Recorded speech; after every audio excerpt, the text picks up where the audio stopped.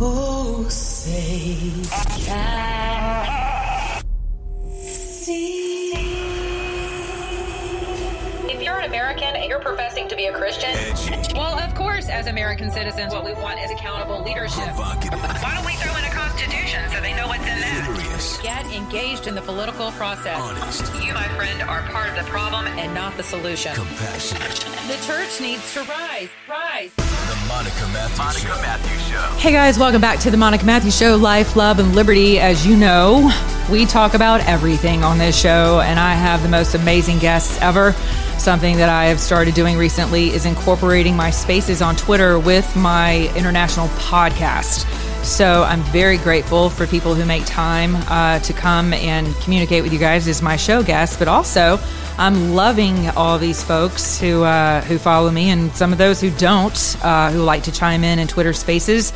It's a very cool feature. If you are a Twitter participant, I highly suggest that you jump in, and it's a very easy way to test the barometer really of the country. So I highly encourage people to do that. So you're going to hear live feedback tonight. You're going to hear from my guest, who, those of you who follow me on my podcast, you'll be familiar with his voice because he's been on my show several times.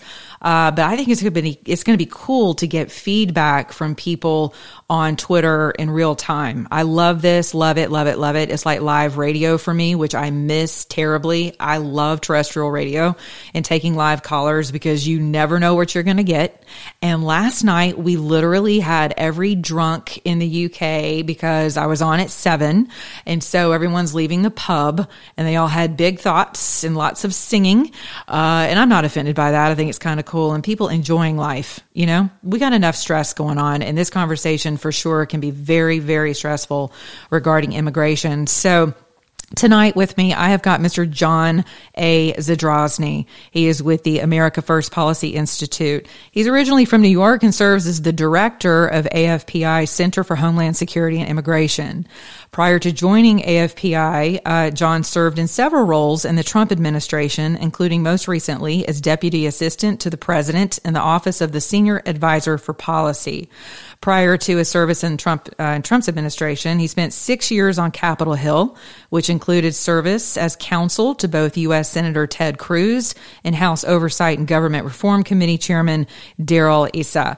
He also previously served in George W. Bush's administration and as an assistant district attorney with the New York County Manhattan District Attorney's Office. And it goes on and on and on and on because I don't have schleps on my show. And so without further ado, we're going to talk about all this stuff going on in crazy, crazy town, border, immigration, Biden regime. Welcome back, John. Hey, Monica, thanks for having me on your show. It's great to be here as always. Yeah, thank you. Okay, so thank you so much for your patience and all the technical issues we've had. I want to jump right in. I'm just going to ask the question that is on most people's mind, like what the heck with this $450,000 payout? Is it real?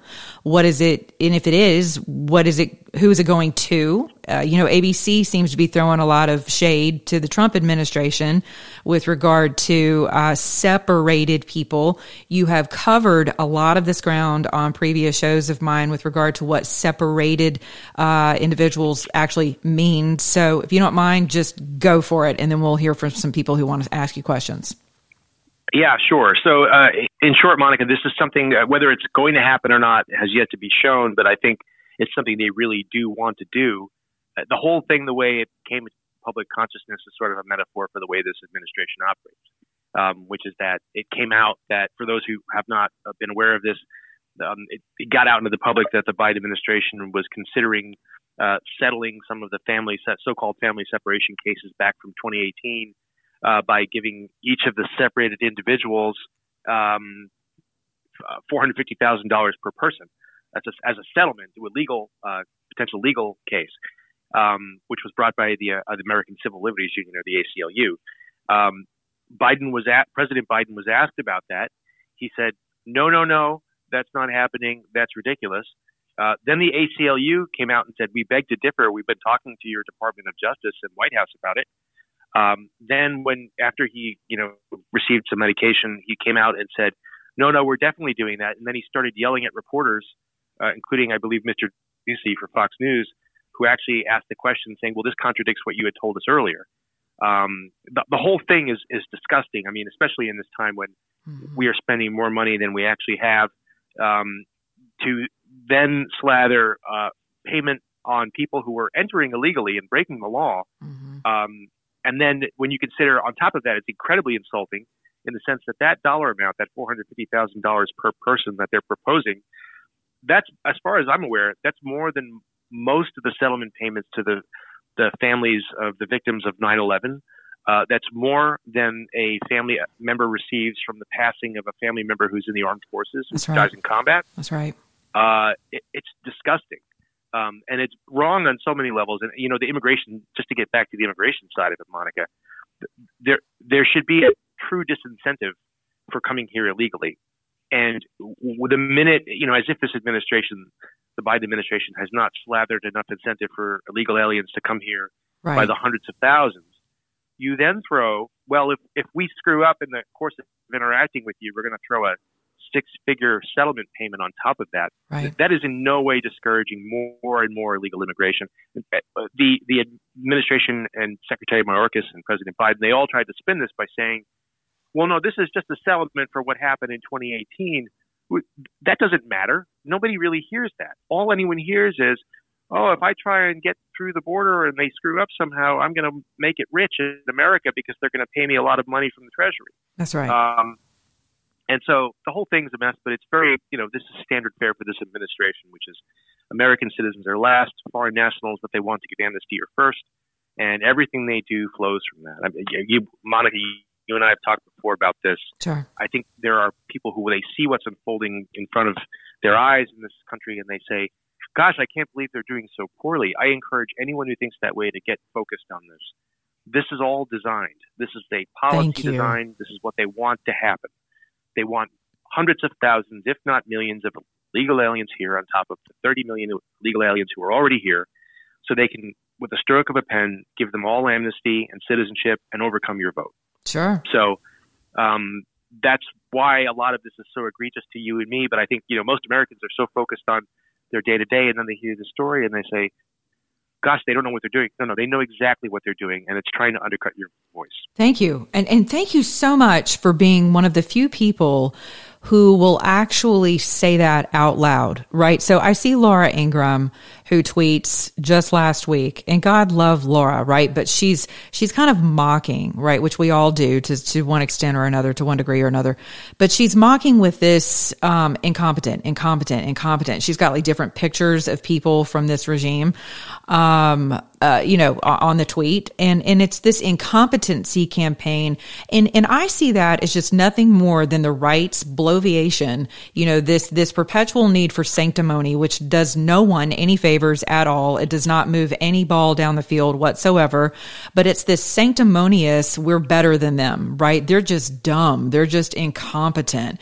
And I read that stuff and it sets me ablaze because I'm like, no, this is actually part of a geopolitical landscape that absolutely has, you know, has 100-year or at least the past 40-year reach of implication, that this has been on the move. This is nothing new. This didn't just begin with the Biden administration.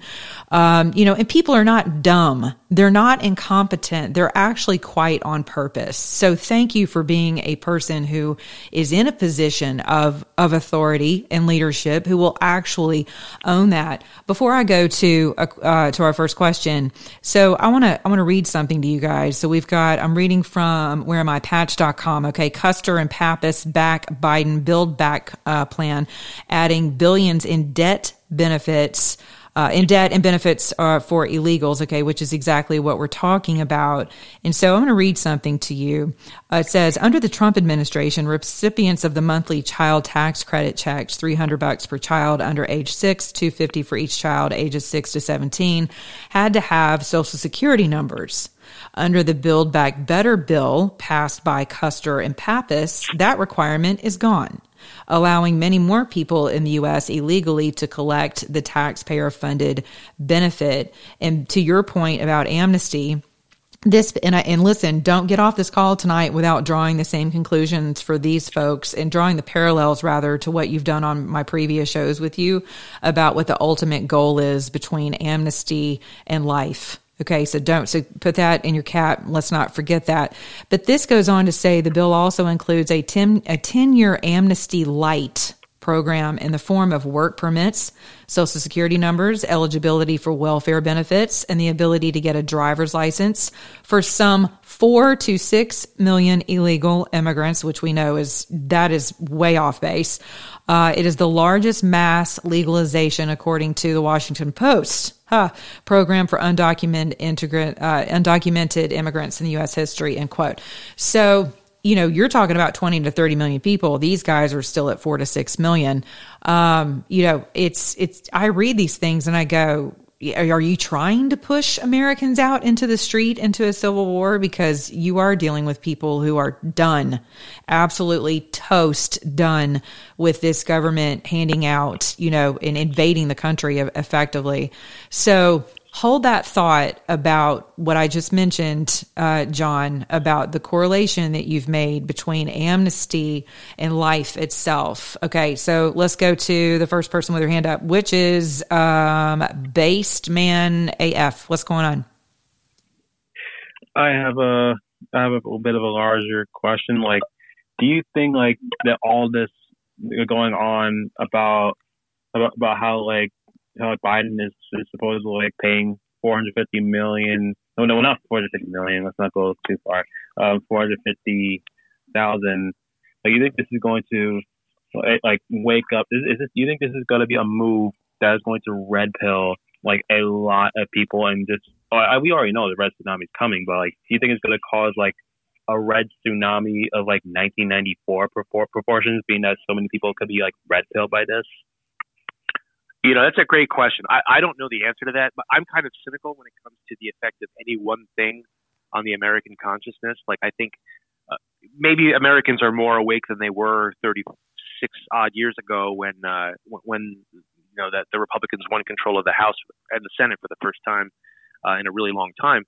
I don't know how much this one thing will have as an impact, but I do think every time, honestly, I think the things that have more of an impact on people's reaction are the things that affect them in everyday life. For example, immigration is really tough to show how it impacts a lot of people's lives because not everyone lives on the border, right? Not everyone lives where you see people coming on your lawn in the daytime waiting for the Border Patrol to pick them up, and then you see guys in camo crossing your lawn in the middle of the night. I don't think a lot of people are going to experience the fallout from this, but when you start adding up all the numbers, it's a lot of money. I think people realize it resonates with them that, the government will go after you. The IRS will go after any one of us if we fail to pay $40, if there's a $40 gap on our tax payment in April. They will chase you down and they will go after you for interest, and you will possibly face jail time and there will be penalties. But if you're an illegal alien who tries to run the border and they separate you from a child that's not actually yours, I'll get to that in a second, then they say, oops, we're really sorry, here's some money. That resonates with people. The idea that, maybe the dollar figure gets a little blurry in the this vast amount of money the federal government spends these days, but the idea that they'll go after you, Hammer, for not paying $40 in taxes, but they'll give an illegal alien a six-figure payout for trying to break our laws. Hopefully that does resonate. Monica, just on I wanted to get to what you mentioned before because I think it's an important thing for the context of why amnesty is so important to the left. I really do think almost everything that you see coming from the left right now is geared toward reclaiming the ability to actually win elections and maintain power. So for me, amnesty, the way I look at it is, it turns out when you spend the last 50 years aborting Americans in the womb, you're short about 60 million voters. And that is the sort of thing that Democrats don't talk about in public. They're shrill, they're loud, and everyone thinks they're the majority because they're so shrill and loud. The reality is, though, I think in quiet rooms when we're not there, they see the demographic disaster happening to them. They are short, tens of millions of Americans who would have voted for them, but for the fact that they killed them for money. And so they've got to find those votes. You've got two choices when you're not winning elections, right? You've either got to change your views to accommodate the American public, or you've got to go out and find new voters. Well, the left has clearly chosen the latter. They've clearly gone out to try and find new voters. To me, the way I look at it, that's what amnesty is about. They've basically gone on a global voter importation project, promises of goodies in exchange for citizenship, banking on the fact that they'll vote for them. Not to jump into a wildly different subject, but I think that's what critical race theory and the radicalization of schools is about. Mm-hmm. If the left isn't having enough of its own kids, they'll just steal yours in school. Amen. There's a sense of an ideological fire sale, like when you watch the way the left talks, everything goes, anything goes. They need voters. This is not a party that's confident about its future. This is a party that's terrified about the future. And then you sprinkle a little bit of election fraud over all of that just to sort of cover your bases in certain places they used to own. And I sense the dam breaking. I can't prove it. It's my gut. But there's a lot of circumstantial evidence to show a sense of they know they're losing, and they keep, instead of just taking a step back, like most of us in our lives when we do something really bad or we're making mistakes, we take a step back and we say, gosh, maybe we should rethink this. The left doesn't ever do that. They double down, they triple down. Mm-hmm. You're seeing that all over the country in different immigration and other issue spaces. They just keep pushing. Right.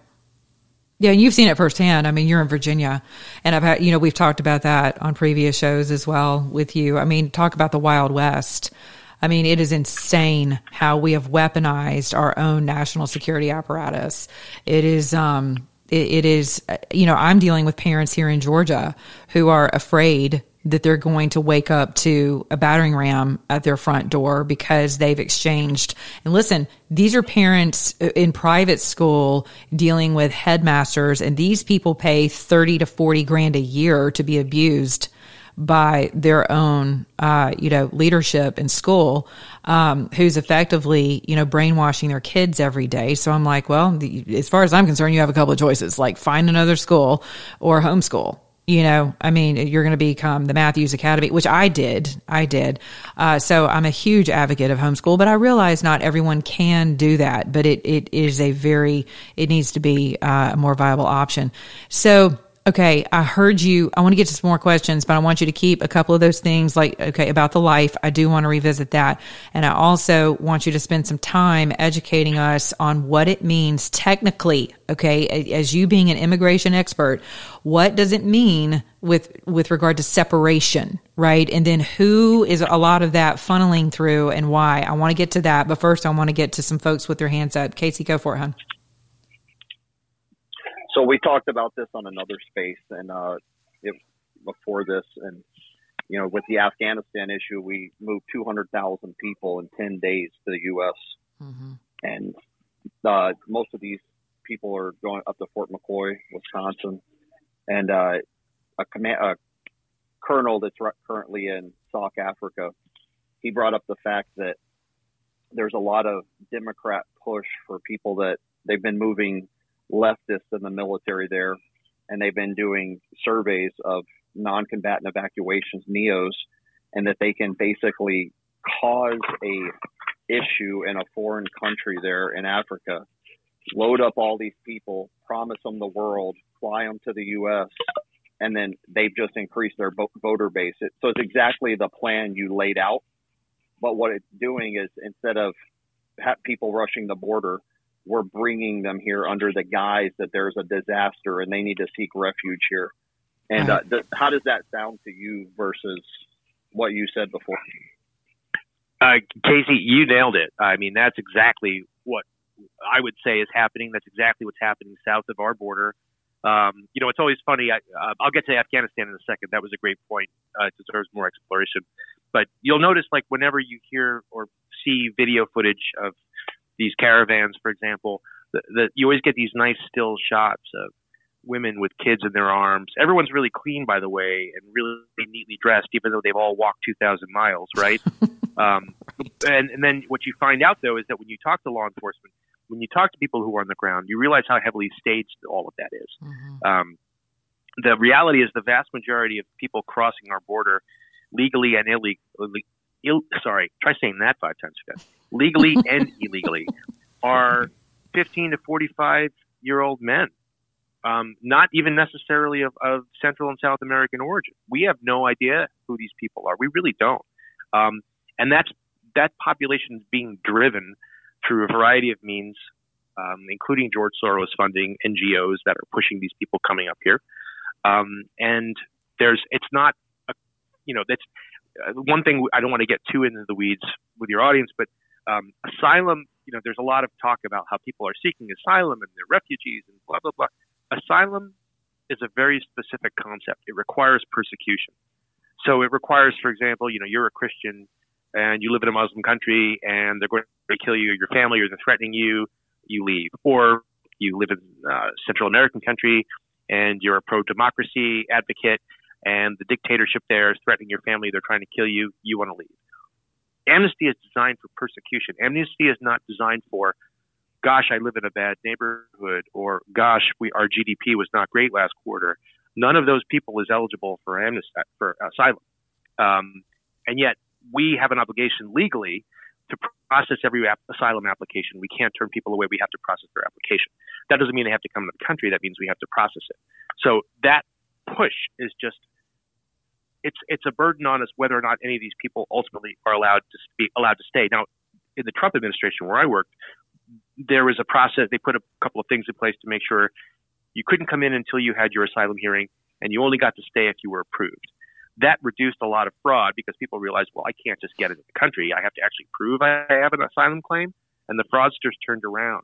It had a huge impact. The minute Joe Biden walked into office, they put up a neon sign saying, come on in. And that's what happened. But to your original point, Casey, these people are not suffering from some global crisis. They're just being pushed here, or they're coming here for their own reasons, none of which necessarily justify their being here. In Afghanistan, you have an entirely different situation. You have basically a national security catastrophe that was created by the Biden administration's catastrophic withdrawal. And what they did was, I don't want to go through the whole thing, but there was this big debate about should they use Bagram Air Base as the departure point, which would have given them more security. The answer is yes, I think. Most experts would probably say that, instead of using Kabul airport, which was then sort of under siege the whole time and created huge issues. Well, what they wanted the chaos, getting back to the theme of the way they function, so they could say, we don't have time, and just stuff 150,000 people who we don't know who they are onto planes. Meanwhile, while leaving Americans behind who no longer matter to this administration. What I think, you mentioned Fort McCoy in Wisconsin. I believe there's also Fort Bliss in Texas. I live in Virginia, so near Dulles Airport, so they've sent a lot of these individuals to the Dulles Expo Center. I believe also Fort Dix in New Jersey and several other places. I believe all Army bases. They're just dumping these people who are of unknown origin into these bases, and then they're disappearing into the public. Now, one thing I think a lot of people don't realize is these are not people who've been vetted. Thank you. Hold on, stop. Please say that again. Yeah, so the 100 to 150,000, and the number actually may be higher at this point. I don't have the number, but they were literally just stuffed onto planes. These people have not been vetted. Unreal. We have no idea who a lot of these people are. These are not. You may have heard there's something called the Special Immigrant Visa Program, or the SIV program. This is a very touchy subject. A lot of men and women who fought overseas in Afghanistan and Iraq will sing the praises of the interpreters who worked with them, and they'll try to get them over here under that SIV program. Mm-hmm. The SIV program had some flaws, but compared to what happened a couple months ago, it was a perfect program because at least there was a baseline of vetting done by the individuals who, at least on paper, were helpful to us. Mm-hmm. These people were literally just stuffed into planes. And so I think the American public needs to know this isn't just a generic concern. We hope these people are safe. Many of these people, we are opening the door to when you don't vet people from countries and let people in to the tune of 100 to 150,000, you're asking for trouble. And we've already seen a little bit of it. I believe at Fort McCoy in particular, there were a couple of sexual assaults on minors by adult men. Mm-hmm. I'm pretty sure there was a similar incident in Fort Bliss. You're going to see, if I'm not mistaken, correct me if I'm getting the state wrong, I'm pretty sure the governor of Montana basically has said he wants out of the Afghan resettlement program because one of the guys that they sent to Montana raped a little girl. Oh, Lord. Now, I don't want to pick on these individual cases. I want to make a broader point. There are some the reason we vet is for security and public safety. There are some cultural issues in Afghanistan that we have refused to acknowledge, even in the 20 years that we were in Afghanistan. and I'm just going to give them very light treatment. One is child marriage. That is not okay here. It is not okay in Western civilization. It is not okay under our laws, but it's all too common in Afghanistan. And I've heard through the grapevine that there have been more than a few of these child marriages who've been detected on these military bases, and the military security are being told to stand down on it. Don't deal with it. Don't say a word. There are guests. I'm not kidding. Another thing, female genital mutilation happens quite a bit in the Middle East. It happens in Afghanistan. Right. People who think this is okay are here now to the tune of God knows how many, but, 6 figures worth of people somewhere in there. There are people who think this practice is okay. There's another one, which is, I don't get too graphic because this is a family show, but there's a practice called bakabazi. And so it turns out in a lot of radical Islamist sexually oppressed countries, since men can't look at women, they dress little boys up as women and have relations with them. Lord have mercy. This is a real thing. Yeah. I'm not making this up. Yeah, no, I know. And so these things, though, I can actually vouch for you and back that up. That's true. Hey guys, I actually work at the border, and I have a dire warning for all of you conservatives. Dire warning. Okay, wait. Who is that? Do me a favor. So raise your hand if you want to speak. I want John to finish his thought, and I'm happy to come back to you. But do me a favor and just give me a minute. Cool. Thank you. So Casey, why don't you tell John a little bit about you and kind of your position on this in this terrain? Yeah, John, I'm a retired special operator, and I'm a former CIA officer.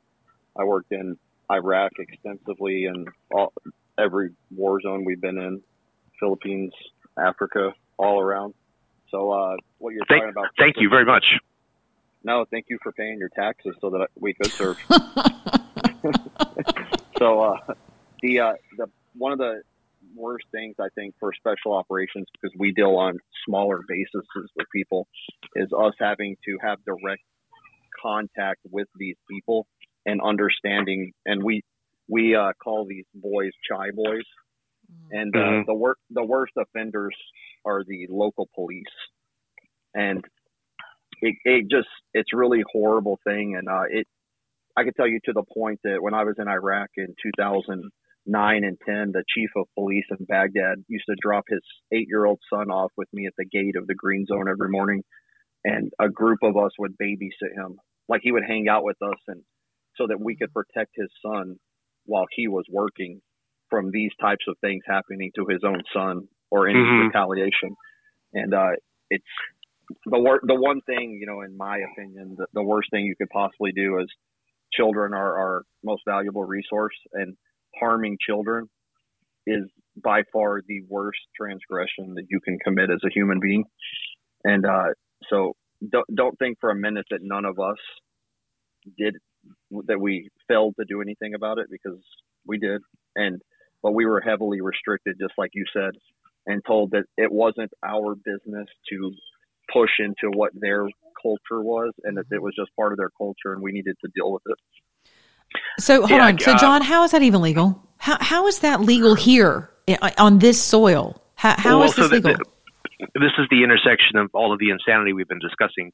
What Casey said is everything I've heard that. Basically, my understanding is that military brass for the last 20 years basically prevented military or military police engagement on this subject, even in circumstances where it was pretty clear an abuse was happening.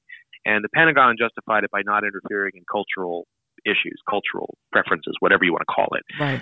In fact, if I'm not mistaken, Casey, you may know the answer to this. I believe there's been at least one, probably many more, but at least one court-martial of, I don't know if he was a Marine or not, but someone who intervened in one of these instances was brought up on military charges for doing so. Yeah, there's been many people that have been brought up on charges, and I could personally tell you of one that I know and watched occur.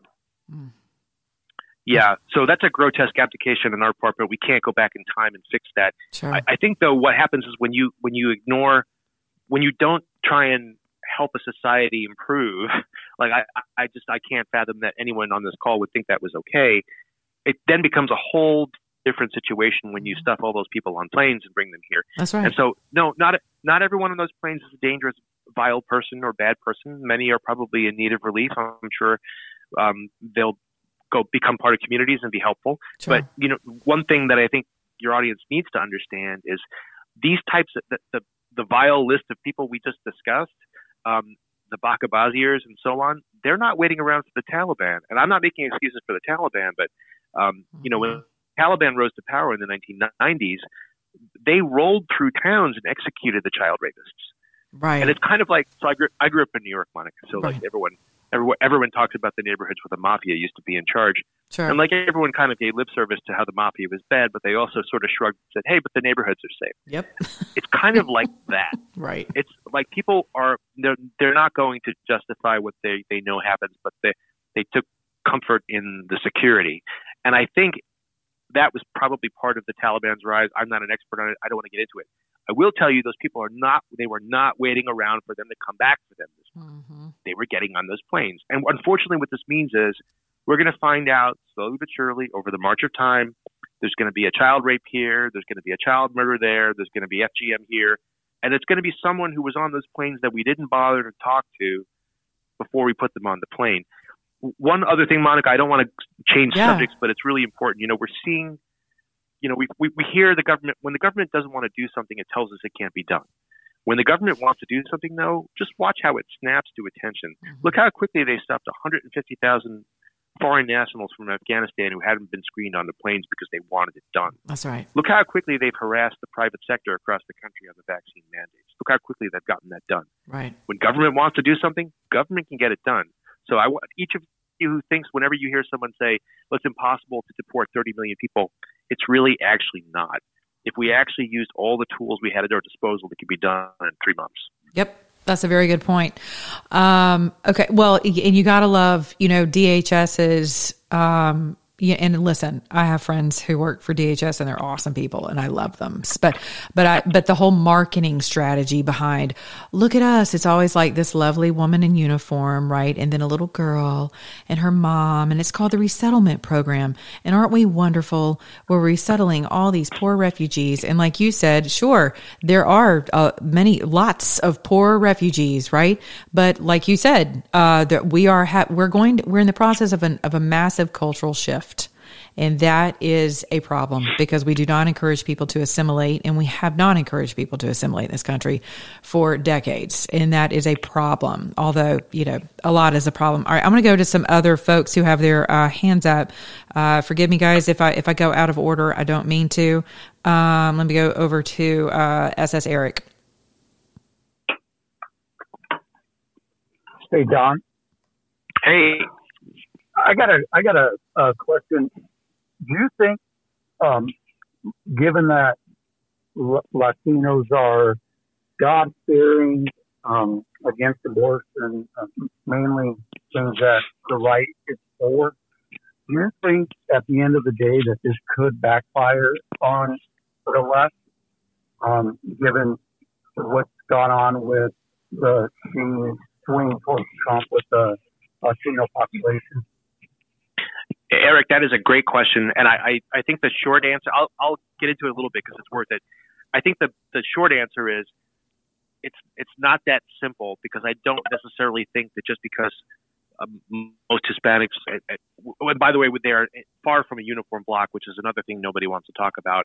You know, a Cuban isn't a Venezuelan, isn't a Mexican, isn't a Puerto Rican, and they will tell you that. Yep, they sure will, and not so nicely either. Yeah, like the thing that always look, I want to answer a question because it's a really good one. Here's why I don't necessarily think it could backfire the way you think or as quickly as you think. One is the left never does anything that could accidentally benefit the right. They've thought this out. Like they would not work to get millions upon millions upon millions of people into this country if there was any risk at all that they'd wind up voting Republican or something else. It just wouldn't happen. Two, while I think you're correct to point out that most, you know, for example, most Central and South Americans are Hispanic, and they, you know, they speak Spanish, and many are Catholic, not all, but many. There's an assumption that they'll be, you know, more conservative. Well, I'm Catholic. We live in a country where 25% of the country is Catholic, and we're all over the map, like ranging from some of the biggest liberals and pro-abortionists in the world, all the way down the most conservative people. So I don't think that's going to save us because I don't see that uniformity of block in the church today. 3, I think you have to remember something else. It's not necessarily about how you live your daily life. It's about the benefits you get when you get here. And so you've got to figure that a lot of people, regardless of what they, whether their views on abortion, whether they oppose abortion or they're socially conservative, the reality is a party is going to be perceived and then marketing itself as the reason they were able to get all these benefits. And that's going to yield a political benefit for decades to come. 4, and this is almost as important as the others, you can take the social conservative dimension to some of these people who are coming from these countries aside.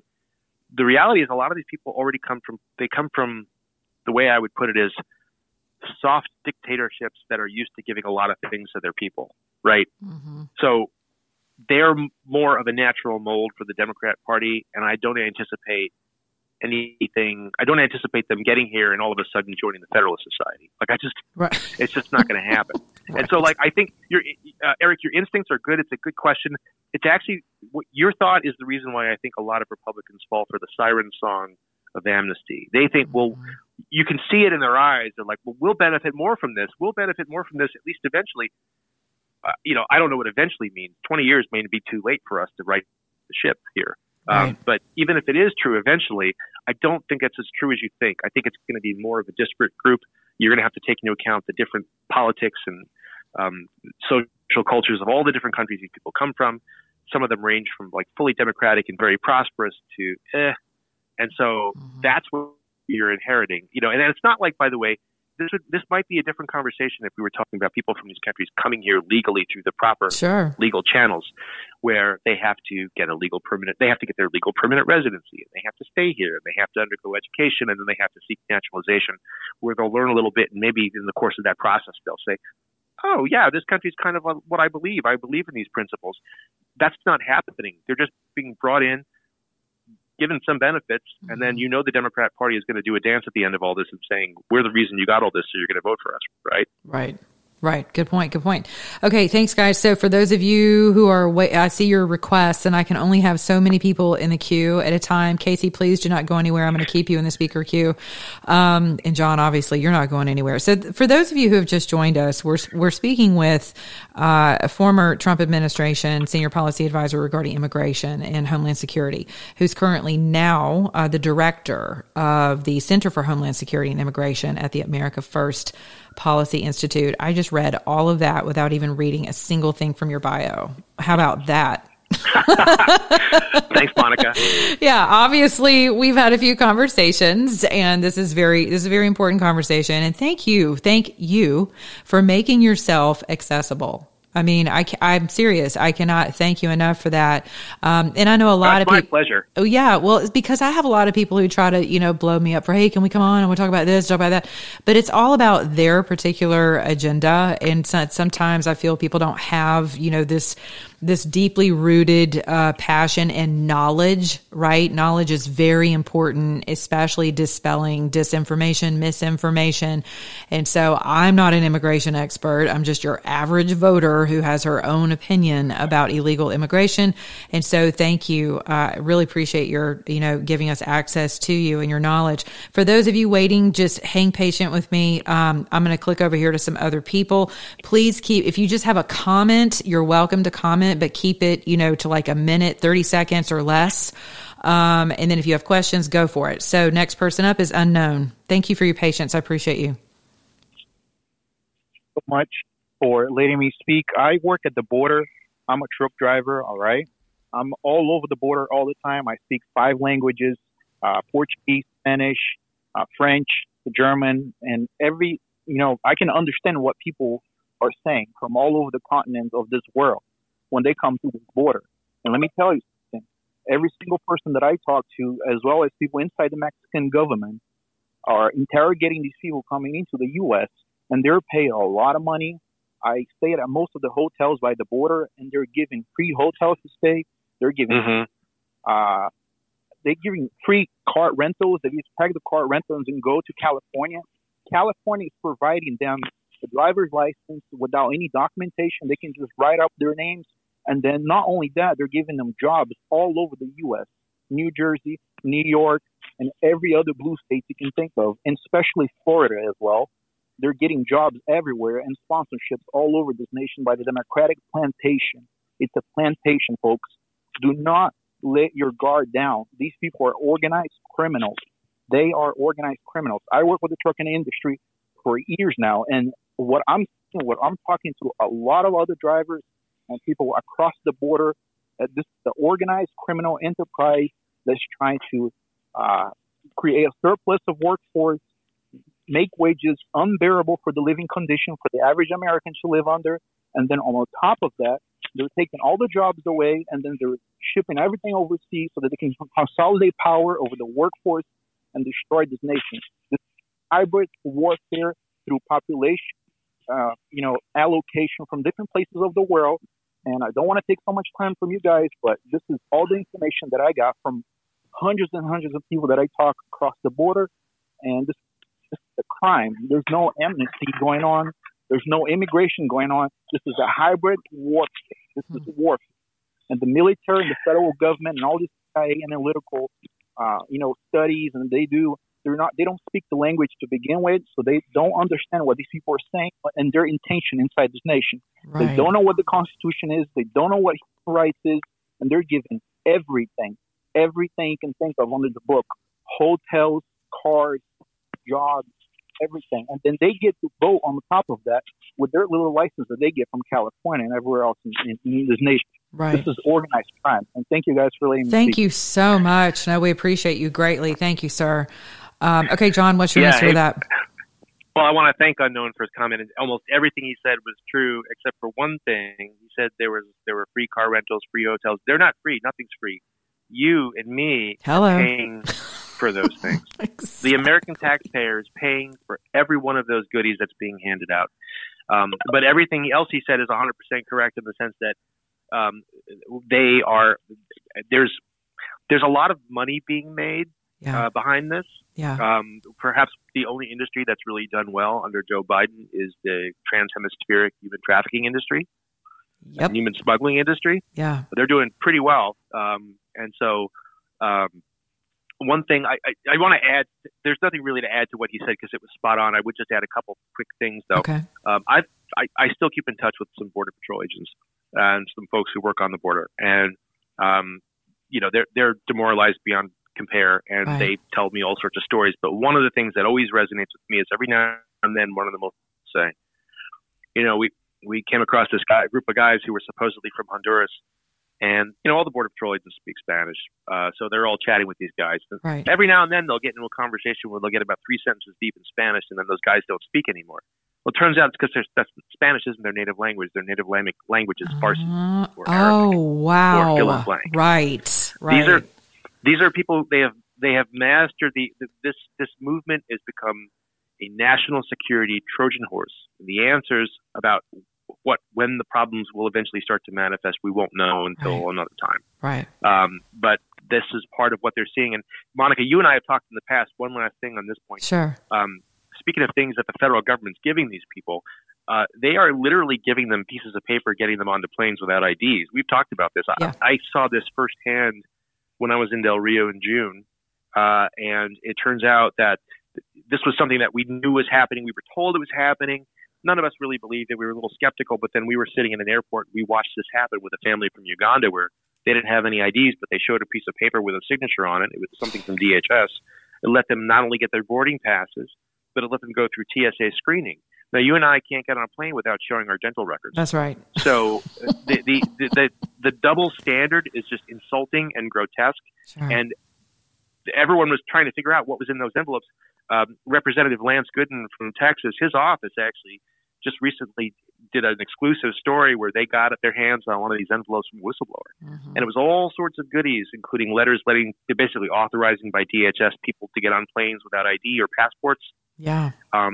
References to companies and banks that will help them out when they get into the United States. Like, I'm not kidding. This is unbelievable. Yeah, right. I mean, can you imagine?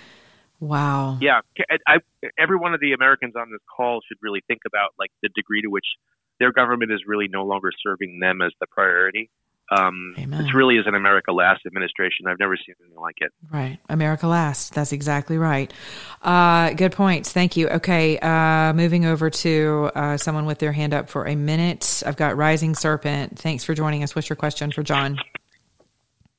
Thank you. Can you hear me? Yes. Thank you. Okay. So, I'll just speak from, perspective of someone who's a first generation, fresh off the boat myself. I came to the United States like 20 years ago, and I've lived the American dream, and listening to what is being said, the thing I really want to add is that there's a deliberate push towards preventing assimilation, right? As someone who comes from a country, any country, especially a country that's not a first world country, there's a yawning gap between America and any other country. And the whole entire system is designed to basically prevent. The vector is actually against the direction of assimilation, right? So when you go to places in New York, this actually happened. I used to live in New York, and the guy who owns the bodega was an Arabic guy who spoke Spanish more fluently than the Hispanics speak English, right? Because that's the entrepreneurial, that's the entrepreneurial spirit, right? And the entire system is really designed to prevent people from assimilating into the mainstream. And it is, in many ways, it's the modern form of linguistic segregation, right? I mean, if you sequester people within communities that resemble exactly the kind of oppressive tyrannies they came from, you will control them almost as well as whatever place they came from.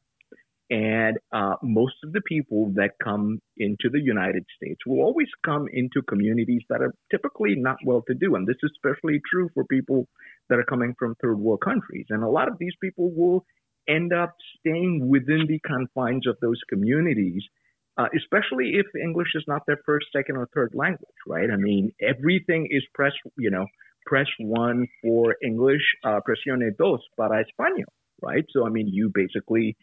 there's no reason to ever understand or assimilate. And then if you watch Spanish language programming, there's a specific bent. Everything is catered towards keeping people within the shadows, and if they're legal, right? I mean, it doesn't really have to be legal. Even if they're legal, it's almost designed to encapsulate people within a mindset. This is programming. This is mental programming. And as someone who has moved from New York City to a very nice neighborhood, I work my ass off. I've lived the American dream, but most Americans don't realize that for an immigrant to get assimilated, for someone who's highly educated, who speaks English, for them to understand Americana takes a decade or two. Yeah. There's no hope for people who don't speak English. There's no hope for people who don't leave the confines of these segregated communities where they're, they're held within, this, the socio-political system will tell them things that are absolutely untrue, right? I mean, half of my family is Hispanic. Some of the stuff that they say, I'm like, where are you reading this shit from? Like, who's telling you this?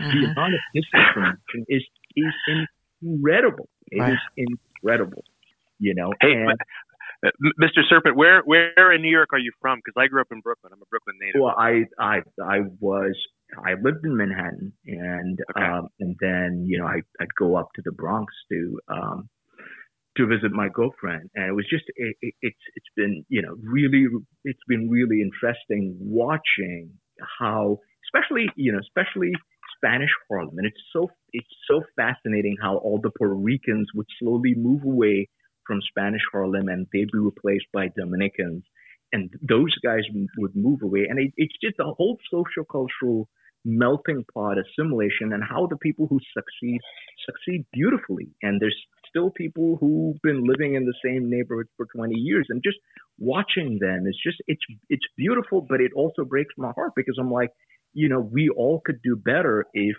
if we all assimilated, because it's a beautiful country, and it really, there's nothing you can't do. You're only constrained and restrained by where your imagination can go. Yeah. Yeah. I go ahead, Monica. I'm sorry. No. I was just going to thank him for chiming in. I appreciate it. Now go ahead and give your retort.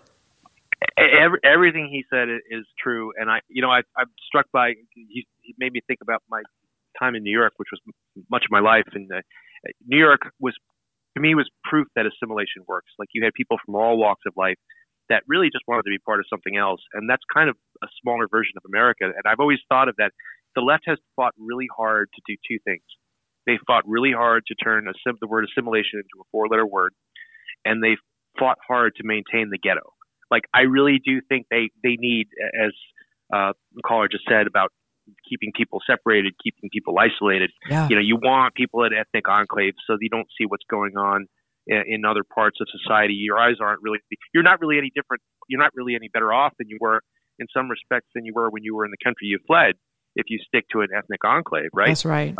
But I think what makes America beautiful is people come from all over the place. And, the left never talks about, they always talk about welcoming people and blah, blah, blah. Mm-hmm. All of that is important. But it's also important to remember people come here to shed something and be part of something new.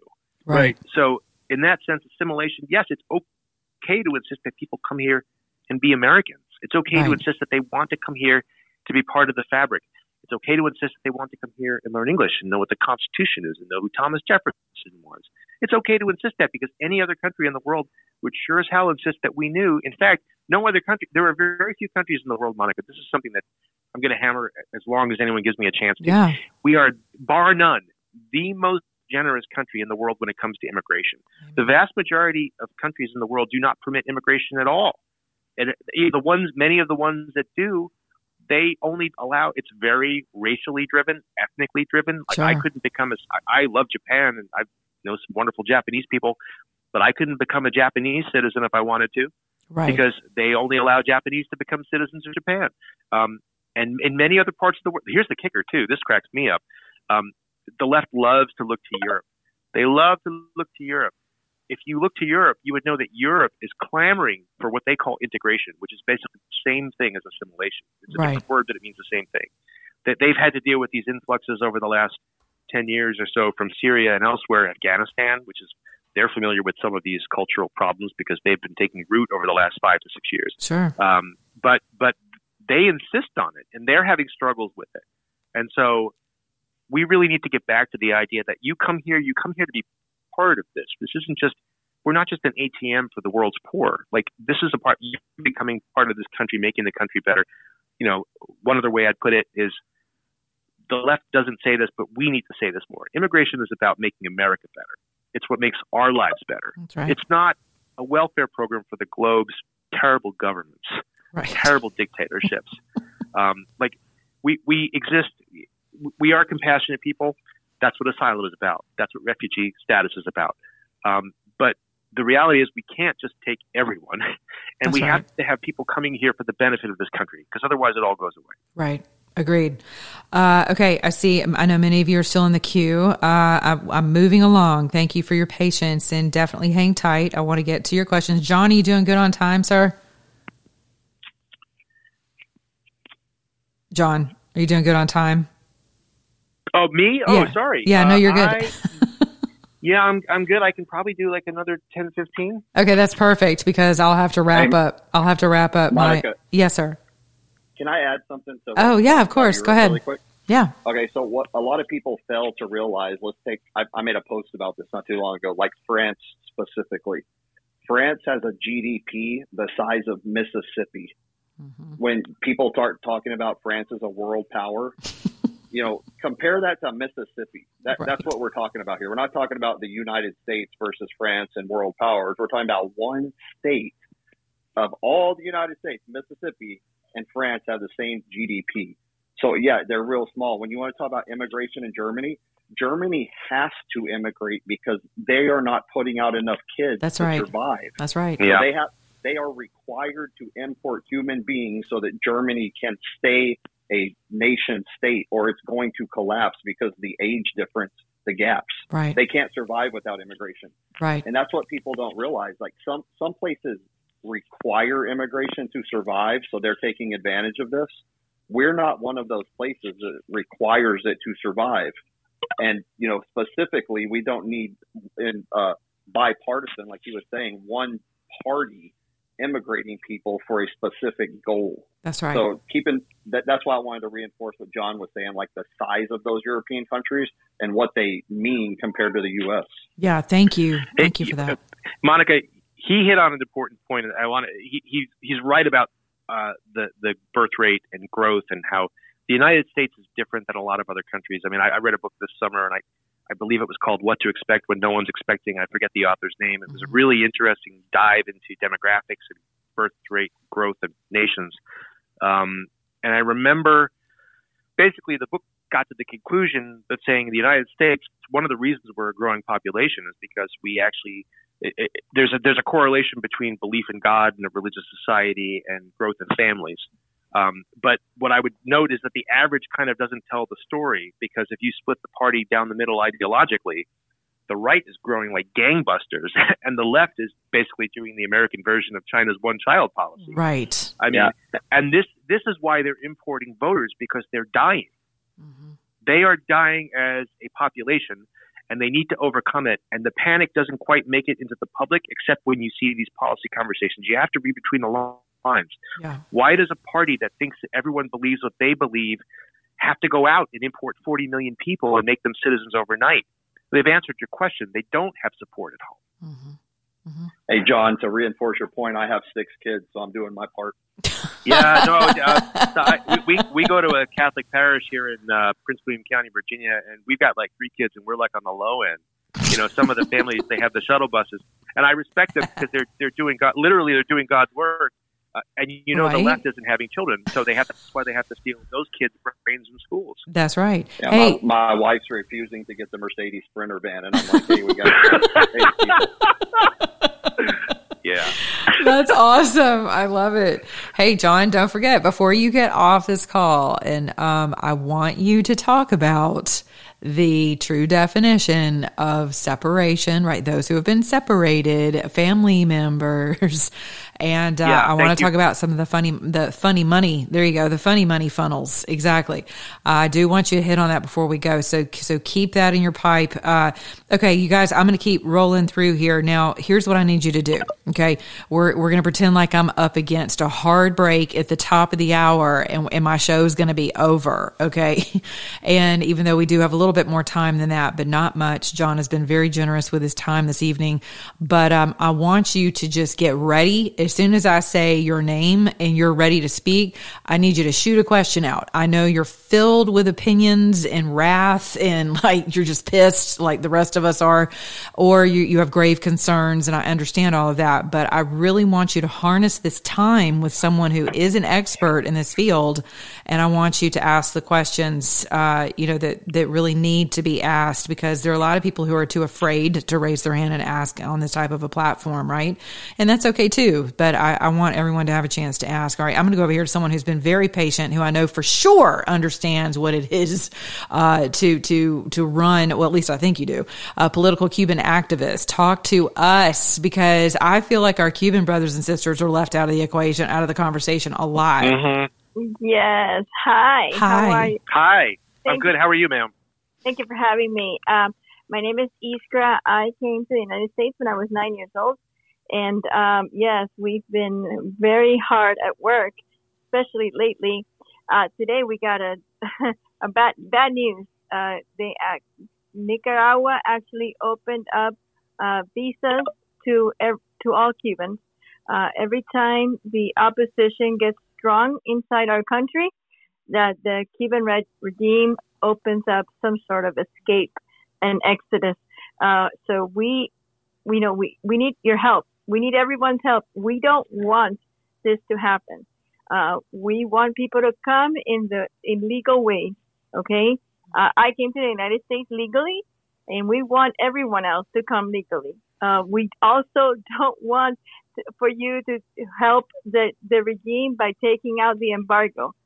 They've already do a good enough job to violate the embargo as it is. So we need everyone's help. What can we do, John? Well, thank you for your questions.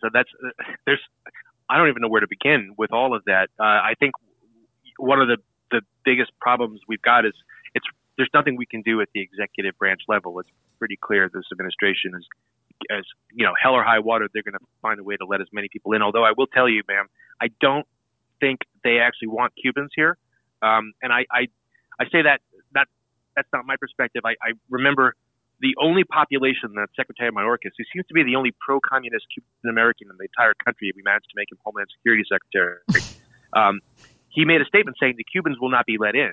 And, if you want any more proof that this is about politics, then that's it. He doesn't want people who have lived under communism coming here because they're going to get here and say, well, these guys are communists too. I'm not voting for them. Mm-hmm. So, but everyone else is fine. But the Cubans, he's going to stand down. Serious answer to your question. I don't know what to tell you on the executive branch side. I will say, though, I think that the states, I don't know where you live, man, but basically every state in the union has an obligation to its people to provide for their security and their safety. And states have a lot of control. I think one of the biggest mistakes we've all made over the years is being a little lazy, letting the federal government do everything, wanting the federal government to do everything. I mean, even conservatives look a little too much to Washington, in my opinion. I think we are on the verge of a necessity, which is a state sovereignty renaissance, where states basically have to say, look, we're in charge of this. We're in charge of these things. And feds, that's adorable. You really can't tell us what to do. I think states need to get control of their driver's license situation. Yep. I think there's nothing preventing a state from barring driver's license access to illegal aliens. There's nothing preventing a state from barring illegal alien access to pretty much any of the benefits the state taxpayers pay for. States have to get back to their sovereign states. These aren't provinces. We're not Europe. That's right. These are sovereign entities. If you had told the founders that they were surrendering their state's authorities to a centralized, massive federal government, they would have told you to go to hell, like in a polite 18th century way, but they would have told you to go to hell. Right. And so we have states, they have sovereignty, they're separate from the federal government, they need to push back. And they can do a lot of different things on the security and the benefit front to shut this down. We call them pull factors. It's one of the surest ways to basically reverse the flow at a time when we don't control the immigration enforcement mechanisms. When the states shut off the valve of goodies, people will turn around. That's right. That's good. You know what? I'm going to steal that from you. I am going to steal, what did you just say? The state sovereignty renaissance. State sovereignty renaissance. It's long like overdue. It. Yes, I like it. Well, because listen, when I run polls, you'd be amazed. I know I have been. How many people are like, yep, we're ready for a divorce. I mean, I've been shocked. And that started like this summer where people are like, balkanization, they're ready to just completely secede, much less have a state sovereignty renaissance, right? And I just kind of feel like from a political level, it feels like we're so overrun with people who are on the take, right? I mean, people, and I'm talking like bad, and they run on Republican tickets and, they make a bunch of brouhaha about how conservative they are. They suck you in. They say all the right things. In the meantime, they've got backdoor deals going on. They've got muni bond deals going on that people will never ask about because they don't know about. They've got port deals going on. Promises made, promises kept with all the wrong people. And Americans, because we're not extreme, listen, we get caught up in the politics and we think politics is nasty. You can attest to this. And ultimately, we get left out of the governing conversation. And, many people don't even know what the heck I'm talking about when it comes to muni bonds. And when you mention it, people's eyes kind of glaze over. I'm like, well, basically your cities are leveraged. The soil you live on and that you call home, that you pay taxes to maintain and to have governed properly, are leveraged. And so it's going to be interesting to see what happens to our country in the next 10 to 20 years. I'm not even looking at 2022 and 2024, to be honest with you, because I think we're way far past a political issue that we're dealing with. Hey, Monica, I want to add to something you just said. So you said, not even looking at 22 or 24. To me, if the last 2 years have taught us nothing, it is that the control of the republic comes down to your community. Local control, state control, municipal control, run for school board, run for city council, run for mayor. Like, those are the things that have quietly taken over that has made your communities the disasters they may be. Like, I know around here, very much the school issue is in the forefront, and it's because people who thought normalcy was, running things, woke up one day and discovered a bunch of communists are running their school board, and their kids are being forced to read pornography. Right. And they're like, how did this happen? It's like, well, because we were all asleep for a long time. That's right. Don't look to I'm not going to minimize the importance of winning federal elections. I'm sure, like, some of the candidates we all know would prefer I not do that. But I think that's a mistake to think that that's going to be a cure-all. Yep. It's really about solving local problems and state problems tomorrow in your community. Don't wait for someone to save you. Save yourself. That's right. Okay, next question, Tilly Millard. Hopefully you can figure out. There you go. What's your question for John? Thank you so much, John. Thank you for all that you do. So we hear that personnel, the political appointees, were a major issue in the Trump administration, and they weren't for the president and true Trump supporters. So you have the most powerful man in the world, but if you have the wrong people around him advising him, this can and will sabotage his agenda. So from your time in the White House, do you know or can you share who in the White House or administration were working against the president? Oh, Tilly, that's a great question. Oh, great question. Let it all go, John. We might need another show for this subject by itself, Monica, but for the sake of now and your audience, I'd say this. I'd say I know a lot of people out there have tremendous support for President Trump. I was one of them. I had the honor and privilege of working for him from basically the minute the administration started until the minute it ended. But I ran across quite a few very awful political appointees, some who were very senior and had a lot of power. And it was remarkable to me. Like, I look back on our time in the administration with sadness in the sense that the volume of things that could have been achieved would have been much more significant if everyone in the building had locked arms and been in the same place. But a lot of these people were not on his side. And I say this carefully. Maybe another time I can name names, not right now. I will say this. A lot of the people who were part of his problem are still very close to him. And I wish I could have like 5 minutes with the guy and just say, sir, you got a small army of people at your back who would have done anything for you, but these 10 people need to go because they don't. I hear that. I hear that a lot. But power spends a lot of time trying to get more power. Hard workers who care about the country were too busy working. And so, the self-promoters tended to rise to the top, and that's kind of, I guess, the way it's always been in government. But it's a long list. The 4 years, it's a reminder, personnel is policy. If you don't have people who are in lockstep with the head of the organization, you're not going to succeed as much as you possibly could have. I don't want to say any more right now, but it's a big subject that's worth considering. And hopefully, if there's ever a second, or rather, I should say a third Trump term, there'll be far better people in the wings to take over these leadership positions and actually have the guts to do what needs to be done in many respects. That's great. Great question. Tilly, I appreciate that. So, okay, along those lines, and listen, if you'll hang with us, I'm going to go to like 2 other callers, or people in the space. I'm sorry. I keep thinking I'm reliving my live radio days, right? And I'm just like, thank God we don't have traffic reports in between all of this. But, I do want on that. Okay. I want you to go ahead and segue into, what really kind of blew my mind, when I thought, well, wait a minute, this sounds a little bit like human trafficking that has been made legalized, right? Okay, so talk to us about the agencies involved. Just throw it out there. What's really going on, particularly with our babies?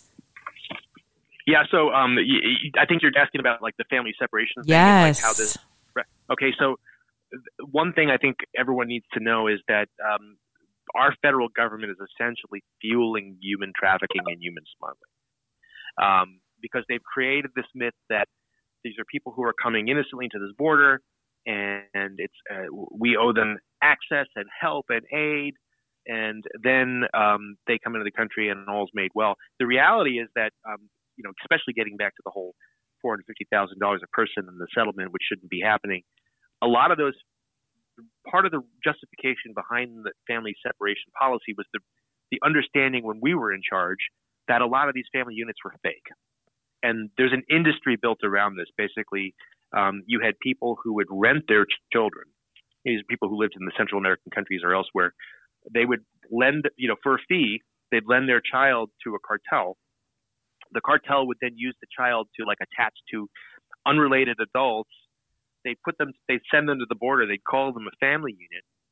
And like our government was originally too sheepish to like do any due diligence. So they would just assume they were a family unit and let them in. And then what would happen was that child would basically be recycled. They'd pop them on a plane, send them back to Guatemala, and then they would be reused again to help try and get another fake family unit in. All of this was facilitated by a federal government that was too weak and ill-prepared and unwilling to like actually figure out who people were. And I don't want to get too much into that because I could talk for an hour about that. However, I would say that even in those instances where we found out it was a fake, what would happen was we would take this child. That child then sometimes they weren't even children, by the way. They were like 25-year-old MS-13 members pretending to be a 16-year-old. Right. And then what we would do is we'd say, "Oh my God, I'm so sorry, kiddo. Let's put you in a facility." And so they would take them and put them in a housing facility run by an office called the Office of Refugee Resettlement. It's part of the Department of Health and Human Services. And they would go to an ORR facility and they would sit in that facility until a quote unquote sponsor would come and request to be their sponsor. Well, too many of these times, these weren't people who were family or friends. They were part of the cartel operation. They'd come and get them, pick them up, put them back on that plane to Guatemala, and that child would get recycled. Unbelievable. Or if they were the other scenario, which is almost as bad, frankly, is that these weren't actually children, and that they were in fact, either maybe they were technically minors, or maybe they were over 18, but they were lying. Basically, MS-13 gang members. So we would take these people who were presenting themselves as these innocent children, putting them into these ORR facilities. They would either get claimed or they would get released at the age of 18. They should have been deported, but they weren't. They were released. Right. They would then go circle up with their MS-13 buddies. 5 years later, they kill someone and get indicted by the Department of Justice. And we would find out that that person was in an ORR facility and had made gang threats for the 2 years they were there. And nobody did a damn thing. Right. So if you want to know why we have all of the pain and suffering that human smuggling and human trafficking brings, you need to know that the federal government is funding it. They are part of the equation. Someone somewhere is making money off of this. Maybe not just the cartels. I don't have the answer to that question. All I know is that the federal agencies responsible for this are determined to continue this. They want this process to happen. They don't want scrutiny. They don't want to know who these children coming in are. They don't want to know who these sponsors are. Like we tried, I remember one story, we found out that there was very little interest in knowing who the people picking these children up are. Right. And we said, well, there's this form that, you have to fill out when you apply to be a sponsor. We're going to update it because it doesn't really ask any valuable information. And the response we got from some of the politicals, in addition to careers, was, well, that'll cost too much. Now, keep in mind, we have like an $11 bajillion federal budget, right? Right. All of a sudden, like we're rubbing pennies together for bed space to prevent a child from being given to a trafficker. Right. But that was the bureaucracy. They were determined to facilitate human smuggling and trafficking. Right. Well, hey, I think someone who can. Oh no, go ahead. Sorry. No, I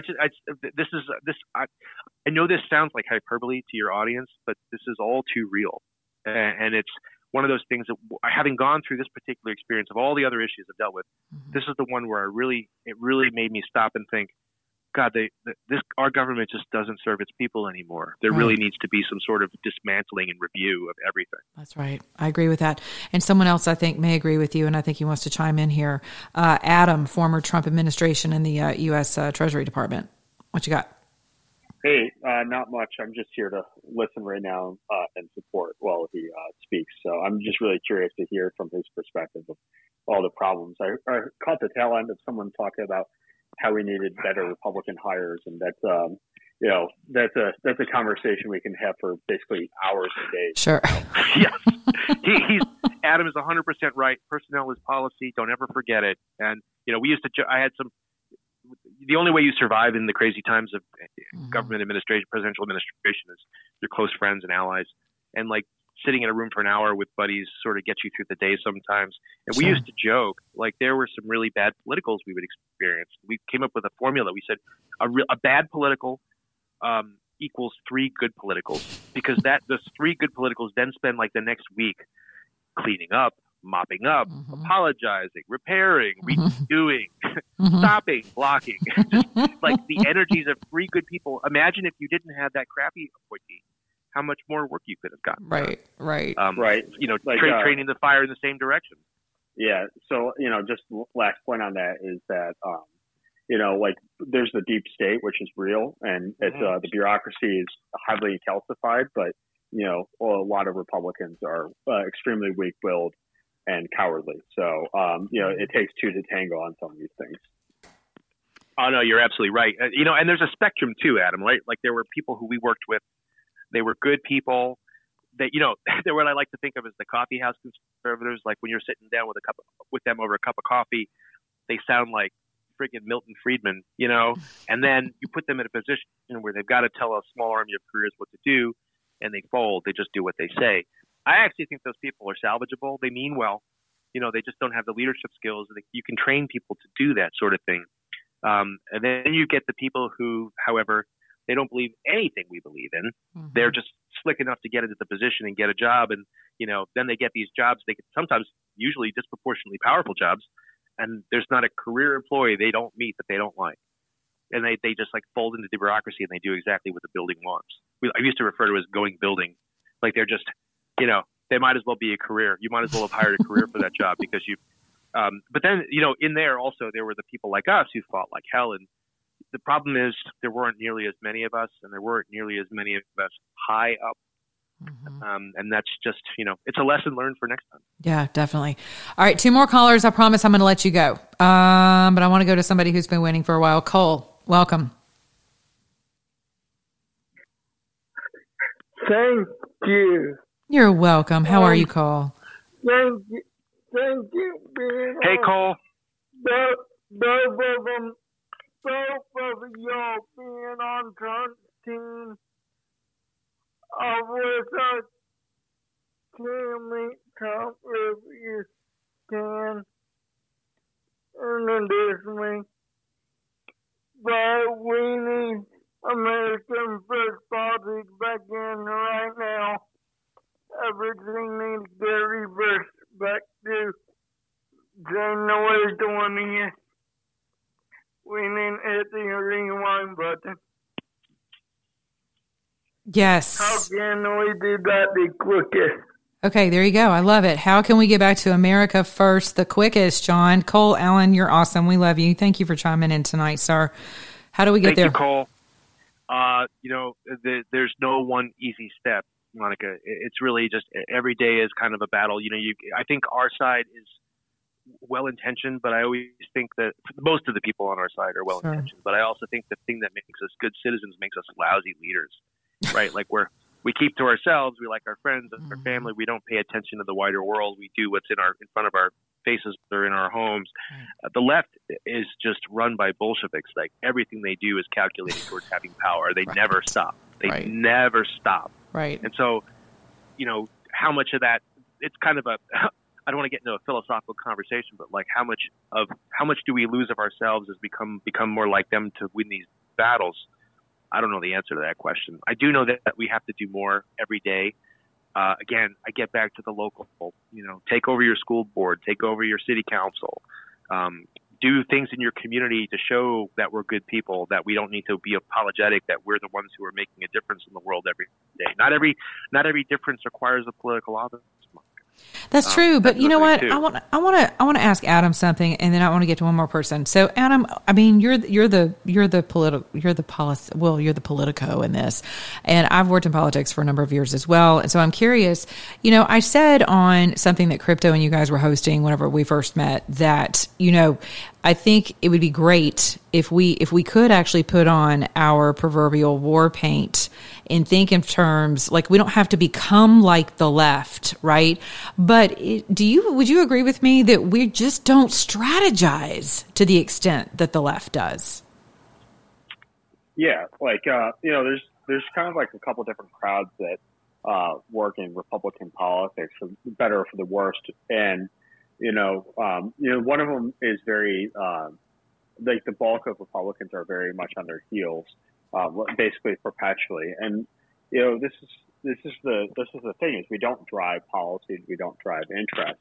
Like for example, one of the smaller, not so well known things that the Trump administration didn't get to resolve in our first 4 years was the question of France and their tariffs and unfair trade practices with us. You know, and there was so much people were so gentle around dealing with the France issue, when in reality, basically, Biden administration just ripped the Band-Aid off and was like, well, you know, France, you're still stuck with us no matter what. And so, you know, we're not aggressive enough in pushing these things. You know, the MAGA agenda was, you know, ending mass immigration, you know, and bringing back American jobs and manufacturing. And, you know, you have to have the mentality that every week that you don't get something done is another week that basically you're failed, right? Sure. And so that's the mentality you have to have towards this. This is the mentality that Democrats bring to the table, for better or for worse. We're the more ethical party. We're the people. We have a lot of good people, like genuinely good people involved. So you shouldn't be afraid to be activistic for the cause, right? Because of the fact that you are a moral person. So I'll leave it there. So that's you guys good. Keep Thank you. chatting. Thank you. You know, no, what Adam said, Monica, is correct. It's mostly good people, and sometimes there was a gun shyness among them. The best people we had, just they didn't know what the limits were. They believed, you know, one way to say it is, I feel like we didn't go as fast as we could have, as quickly as we could have, as hard as we could have, as hard as we needed to. Right. Because we took certain things for granted. And I look back, I remember, you know, you walk in these buildings, these wonderful buildings, and you have the blessing to be there. These are hallways walked by some of our greatest heroes. Sure. And you think you have a lot of time, and then you wake up one day in a cold sweat, realizing it's the end of 2019, and you're almost through 3 years. And you feel like you haven't accomplished anything. And that's not true. You do. You accomplish a lot along the way.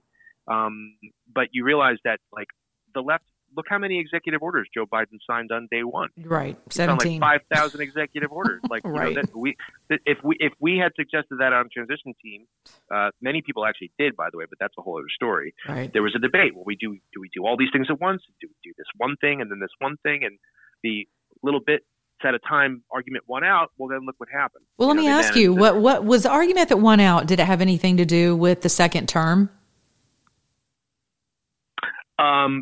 What do you mean? Like if you're saying, for instance, let's say we're both at the table, right? And I'm saying, hey, sir, you need to go ahead and sign these things. Let's just kill it. Let's just bum rush it and get it done. And then other politicos in the room are thinking, well, hold on. We don't want to lose the base we have, and we're going to run again in 4 years. Like, how much of that is going on? Monica, that was absolutely a problem. And, you know, and there were people who were paid a lot of money for their alleged judgment who never quite showed it. You know, and like the last year in particular was rife with that problem, where people were saying, well, this is a little too adventurous. Right. Why don't we just wait till we win re-election? And I remember thinking, well, first of all, this is a core principle that we talked about before. So this is not something you quote unquote wait on. Right. And second of all, these were people who were obviously taking for granted whether or not we would win. And with all due respect, I think some of these people with terrible political judgment were the reason we ultimately lost, because who knows how many more votes Trump would have gotten if we had pulled those things off. That's right. So that's right. There's a lot of 2020 hindsight in any situation, but especially in a political administration. And I have to confess, like, I wasn't like in a lot of these rooms where some of the biggest decisions happened. I was working more in the bowels of a lot of friends and allies, and we saw these things every day.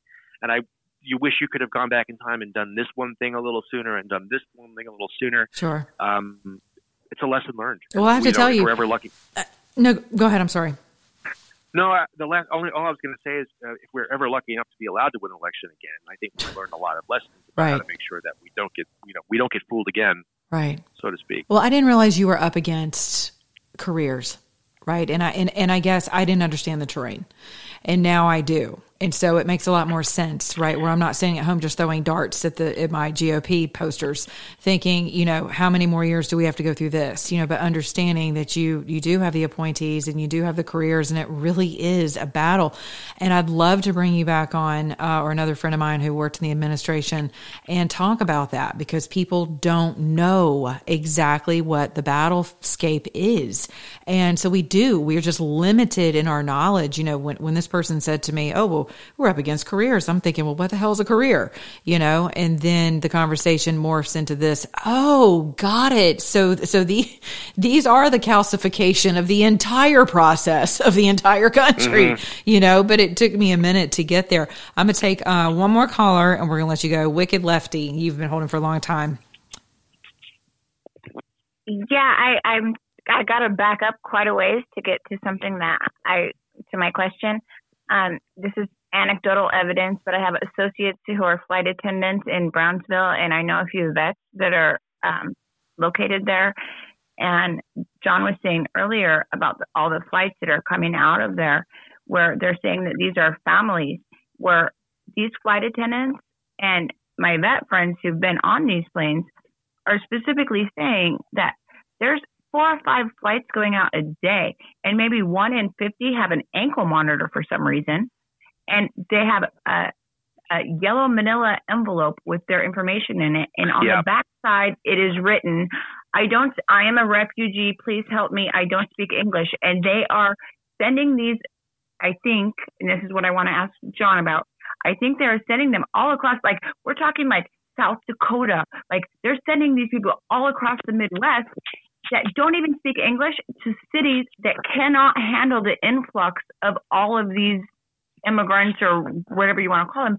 And so basically they're going to end up being seasonal farm workers.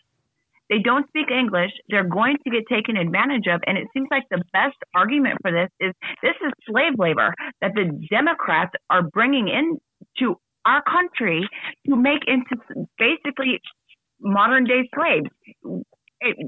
What do you think about that, John? I think you're right. I mean, I think there's a lot to what there's a lot in there that to unpack, but I think, in terms of like the impact on people and labor, I don't think there's really anything compassionate about putting people in a situation where they're going to be poor and they can't succeed. I think this is largely why conservatives for a long time have been opposed to illegal immigration, because it doesn't benefit someone to let them come here and be abused by an employer, make less money, be forced to make money under the table, be abused. I don't want to go off subject, but one thing I couldn't help but notice, in the course of the last 4 years and even before, is there are a lot of employers, big employers, that purport to be big-hearted people who love refugees. Well, I discovered in working in this field that the reason they like refugees and they like to have asylees and refugees come to their communities is because they like the cheap foreign labor that doesn't complain when they're forced to work 16 hours a day. It's not born of compassion; it's born of industry. And I'm a free marketeer like anyone else on this call, but I don't see virtue in like importing poor people who don't fight back because they come from a third world country, where if you fight back, your family gets killed. That's right. There's a lot of abuse in the system. And this is why, getting back to the broader theme of immigration is about this country. Yes, we are inviting people to become part of the American family. My last name is Zadrozny. I'll let you in on a little secret. Didn't come over on the Mayflower, right? All of our families came from somewhere. I know very few people who can point to the 17th century as to the time when their family got here. Right. But we all were part of this family. Something about our ancestors wanted to be part of this great experiment, and they wanted something better, and they were willing to leave a little bit behind to become part of something bigger in the future. That's right. And I think there's still a lot of people across the country, across the world, who should be here, but they've got to come legally. They want to. Right. And we're not doing ourselves any favors by letting hundreds of thousands to millions of illegal aliens in.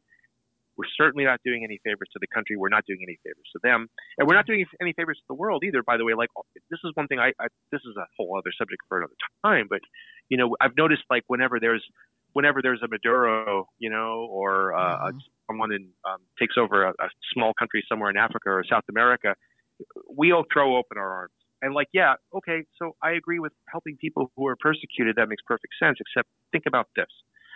How many times has the United States, through the false guise of compassion, provided the safety valve for some of the worst people in the world? Amen. Like the ability to help a few people who are persecuted, I understand that, but you can't take every good soul out of every bad country, because guess what? Bad people will run that country for the next 50 to 100 years. That's right. Maybe if some people can't come here, they'll fight and they'll be the presidents we see someday that we meet. Sure. And that's important too. And I think people lose sight of that. I don't want to go off on a tangent. No, I you're think it was good. a great question. But the labor question is important. For all that the lefts talk about egalitarianism and equality, I guess now it's not equality, it's equity, right? Yes. They just want cheap labor. They're really actually far more grotesque in their market principles than we are. Meanwhile, like, we're the ones who are saying hire Americans. Yeah, it'll cost you a little more, but at least they're not going to get abused because they're going to fight for their rights. That's right. That's right. That's good stuff. Well, along those lines, I'm not going to hold you any longer on this. For those of you who have just joined us, though, we've been talking with John Zadrozny, America First Policy Institute's Director of Homeland Security and Immigration, former Trump Senior Policy Advisor, on this very subject. And he's one of the many awesome guests who make themselves available to me and my audience on my podcast. And if you're in the spaces right now, I'm going to end this space by ending my podcast as well. All of you who have spoken tonight, here's my legal disclaimer. You are on my podcast and it is internationally distributed. So fun fact, I'm not going to edit. If you don't like it, sorry, it is what it is. But I appreciate so much of your time, just your passion for this, John, and your expertise, right? And that, like I said before, you make yourself available to us. It's just, I can't even put a price on that because it's hard to find people who are transparent. I know that's a big buzzword these days. And people who are accessible and who understand the system, right? The labyrinth that we're all dealing, the mechanisms of what we're dealing with. And I think a lot of times, especially in the Twitter sphere, things get lost in our little 200 or so characters where it is hyperbolic or it's emotional or it's just a headline. And so I, for one, am very grateful for your time, sir. And, but I want to go ahead. No, I just wanted to say thank you, Monica, and thank you, your audience. And, last time we talked, I reminded you again, I'm a hopeless optimist. So I think we all have a lot, despite the insanity in our current world, for which to be thankful. We've got the Thanksgiving holiday coming up in 2 days. And I just wanted to wish you and everyone in your audience a happy Thanksgiving and a blessed time with family and friends. Thank you. Okay, I'm going to read something as we go out. I think it's very important because, listening to all of this, hopelessness can kind of take hold, right? For some people where it's just a lot of information and it's knowledge and wisdom, but people feel like, okay, great. That's wonderful. We are being invaded and they are going to pay people illegally and they are trafficking our children and we are funding it as taxpayers. Now what?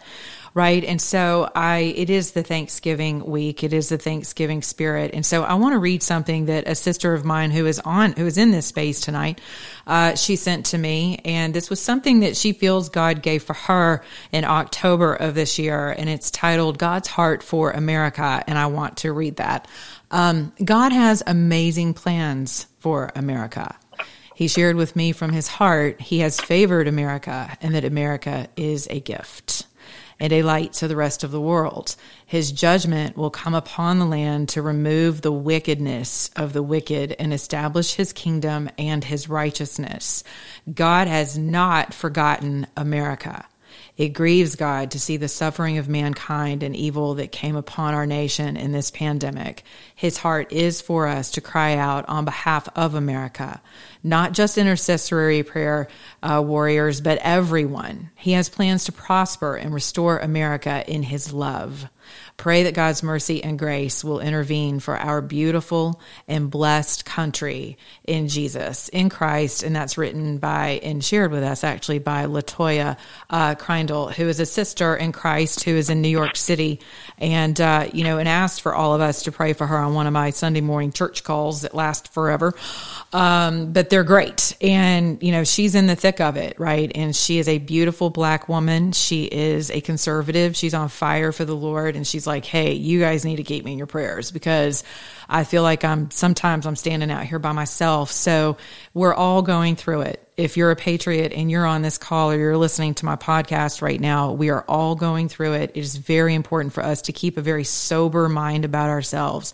Keep our spirits, digesting the word of God and encouraging each other with hope, right? And thankfulness, actually, that we still live here. I know these are very scary times, But God is still on the throne. And so I want to encourage you all to continue to rally around each other, to glean knowledge from one another. And more importantly than anything, hope, so that we can keep the oil in our lamps lit. Okay, guys, without further ado, I am going to sign off from all of you on this lovely space. And I'm also going to say goodbye to my podcasters. And thank you again, John. We love you, and you're always welcome here, sir. Keep up the good work. Thank you, Monica. Thank you very much. Have a good evening.